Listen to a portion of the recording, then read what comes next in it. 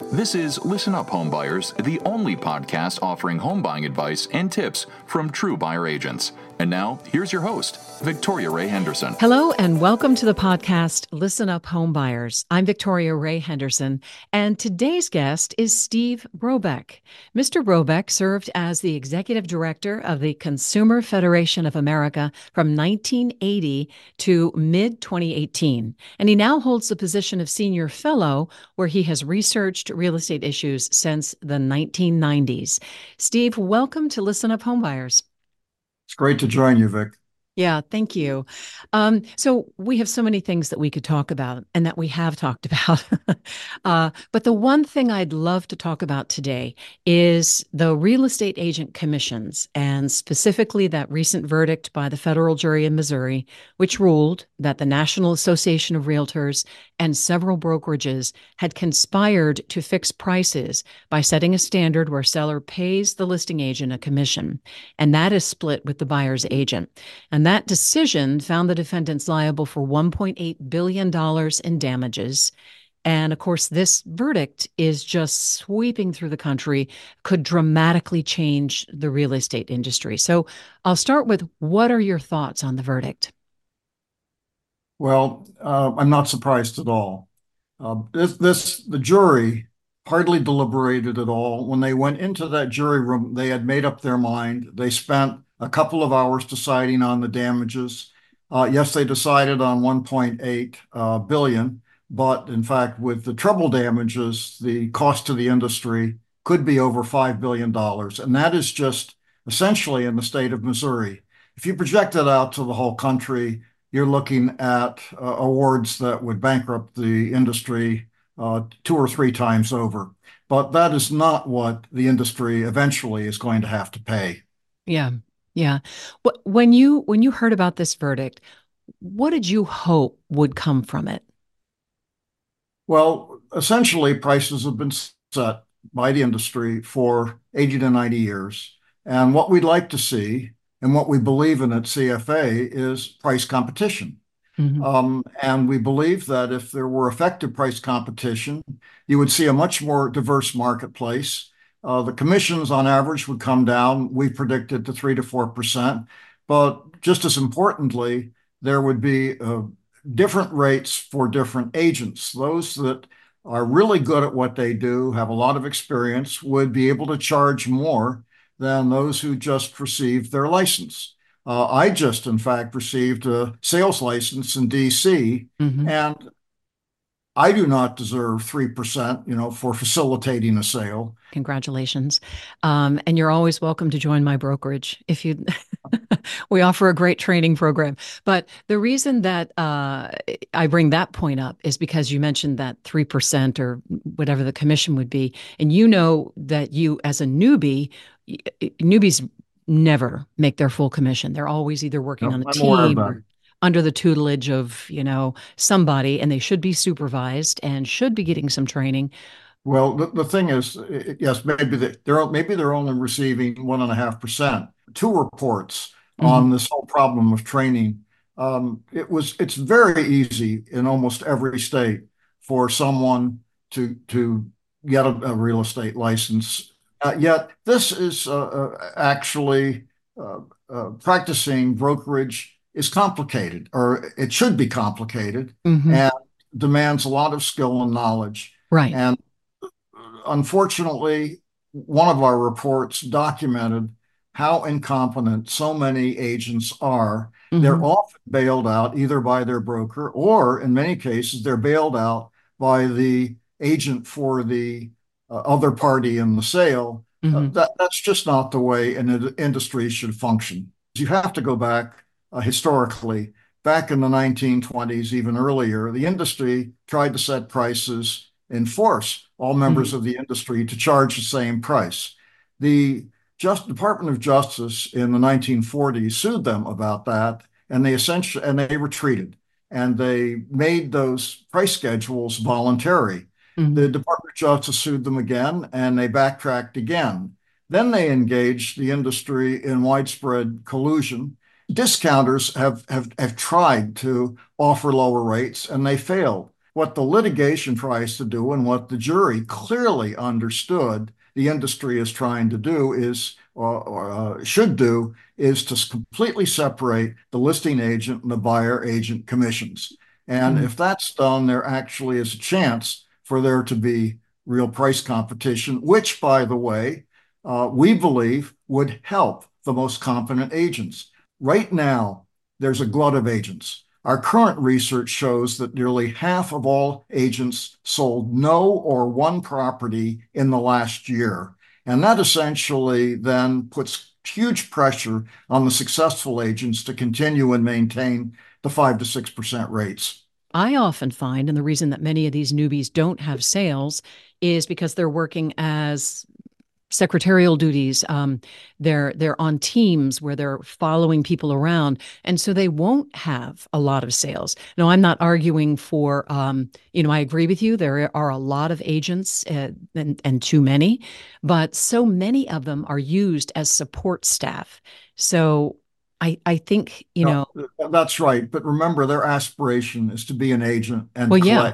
to sell property and collect commissions. And when they can't, yes, some of them, and we've actually documented in a study that we're going to release early next year, but they end up working as admin staff Yeah. to successful brokers. That's true. That's true. Yeah. Just in the beginning of the month, the Association of Independent Mortgage Experts, they released this open letter, and they're really concerned about the decoupling of the commissions. And the main reason is, you and I have discussed this before, about putting additional finances onto the buyer. And specifically, they're talking about veterans and first-time home buyers, and they're saying that they could be adversely affected. VA guidelines, they prevent people from being able to finance a buyer's agent. So what we would end up doing in that situation, if it was decoupled, is asking the seller for a credit to pay the cooperative commission or the commission for the buyer's agent. And then it's the issue of the appraisal.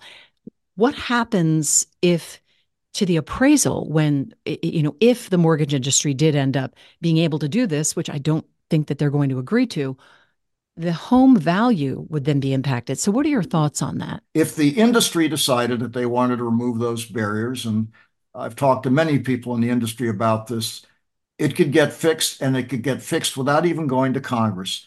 If, in fact, the real estate industry, and I think the mortgage industry and the consumer groups and housing groups would join them as well, and go to the regulators and said, look, you got to tweak these regulations to allow essentially a price competitive market to take place, lowering the costs for buyers and sellers, that would occur. Vic, I have talked to hundreds of realtors over the last 30 years, all of whom I consider to be professionals. They're the full-timers with experience, and quite a few of them complain that their industry will never be a profession until you have professional standards, which would greatly reduce the number of agents and give exclusive buyers like yourself a better opportunity to recruit clients. I agree with you that real estate standards need to be higher. And I will say that the National Association of Exclusive Buyer Agents are specific real estate brokers and agents who are consumer oriented, with a focus only working with buyers. What is your opinion of exclusive buyer brokerage in general? I'm glad you asked me that question, because I am a strong believer in exclusive buyer brokerage. What the exclusive buyer brokers recognize, and I understood this when I first started to study the industry back in the 90s, is they recognize there's a fundamental conflict of interest in the industry. You basically cannot, without exposing that conflict of interest, list properties and sell properties. So you list properties and then you have a buyer. Now, who's your obligation to? Is it to the sellers whose properties you've listed, to show them the properties first? If not, then you are actually violating your fiduciary duty to the buyer. And if you if in fact if you just honor that fiduciary ability and you ignore all of your listings, and look for the property that the buyer would best suit the buyer, you're then violating your fiduciary responsibilities to the seller. Exclusive buyer brokerage recognizes has recognized that conflict of interest. And so people like yourself have said, look, we can't really represent both, so we're just going to represent buyers. And I very much hope that in the future, exclusive buyer brokerage will stabilize and grow, and that buyers end up routinely using exclusive buyer brokers. That's my hope. Yeah, and I appreciate that. With the decoupling of commissions, I am really worried about a couple of people that I'm thinking of that I helped this year. She was scraping money together, borrowing money from parents, and pulling it together. And I got, a condo for her under list price with a 3% seller subsidy to help with closing costs. And I was overjoyed. I was just so elated to be able to do this. This woman would not have been able to pay my commission out of pocket. My concern is that, that the unintended consequences of decoupling the commissions could have ramifications that could impact the industry for decades. I think that to preserve exclusive buyer brokerage and to rationalize the market, you're going to have to allow the buyers to finance the buyer agent commission. But what people are talking about right now, and you actually alluded to it early in our discussion, is a concession by the seller. And I think that that's what we're going to see as a transitional stage. And that eventually will lead to the mortgage financing of the commission. But that's the way to basically ease this transition. How is what you're suggesting different from what's already in play?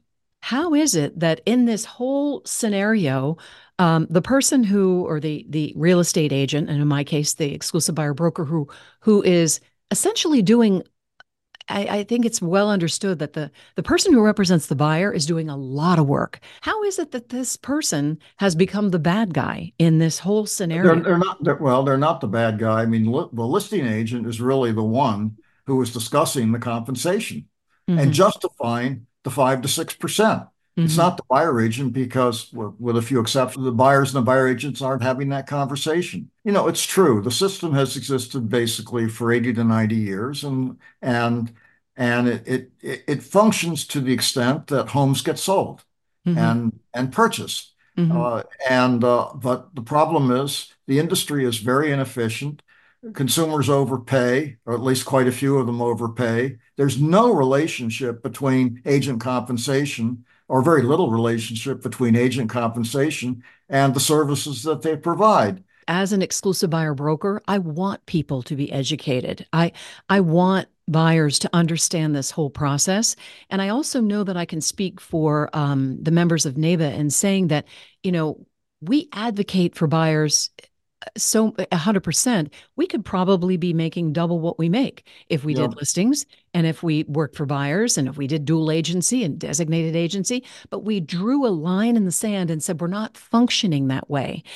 Well, CFA has recognized that for decades, and we commend exclusive buyer brokers who really are trying to offer good value to consumers without the kind of conflicts of interest that exists throughout the rest of the industry. So more power to exclusive buyer brokers.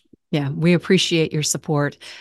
Steve Brobeck has served as the executive director of the Consumer Federation of America from 1980 to mid-2018, and now he holds the position of senior fellow at CFA, and he's been researching real estate issues since the 1990s. Steve, it is it's such a pleasure to always talk to you, and I'm inviting you back because we've only scratched the surface in this particular podcast. Well, thank you, Vic. Thank you. You've been listening to Listen Up, Home Buyers, the only podcast offering home buying advice and tips from true buyer agents.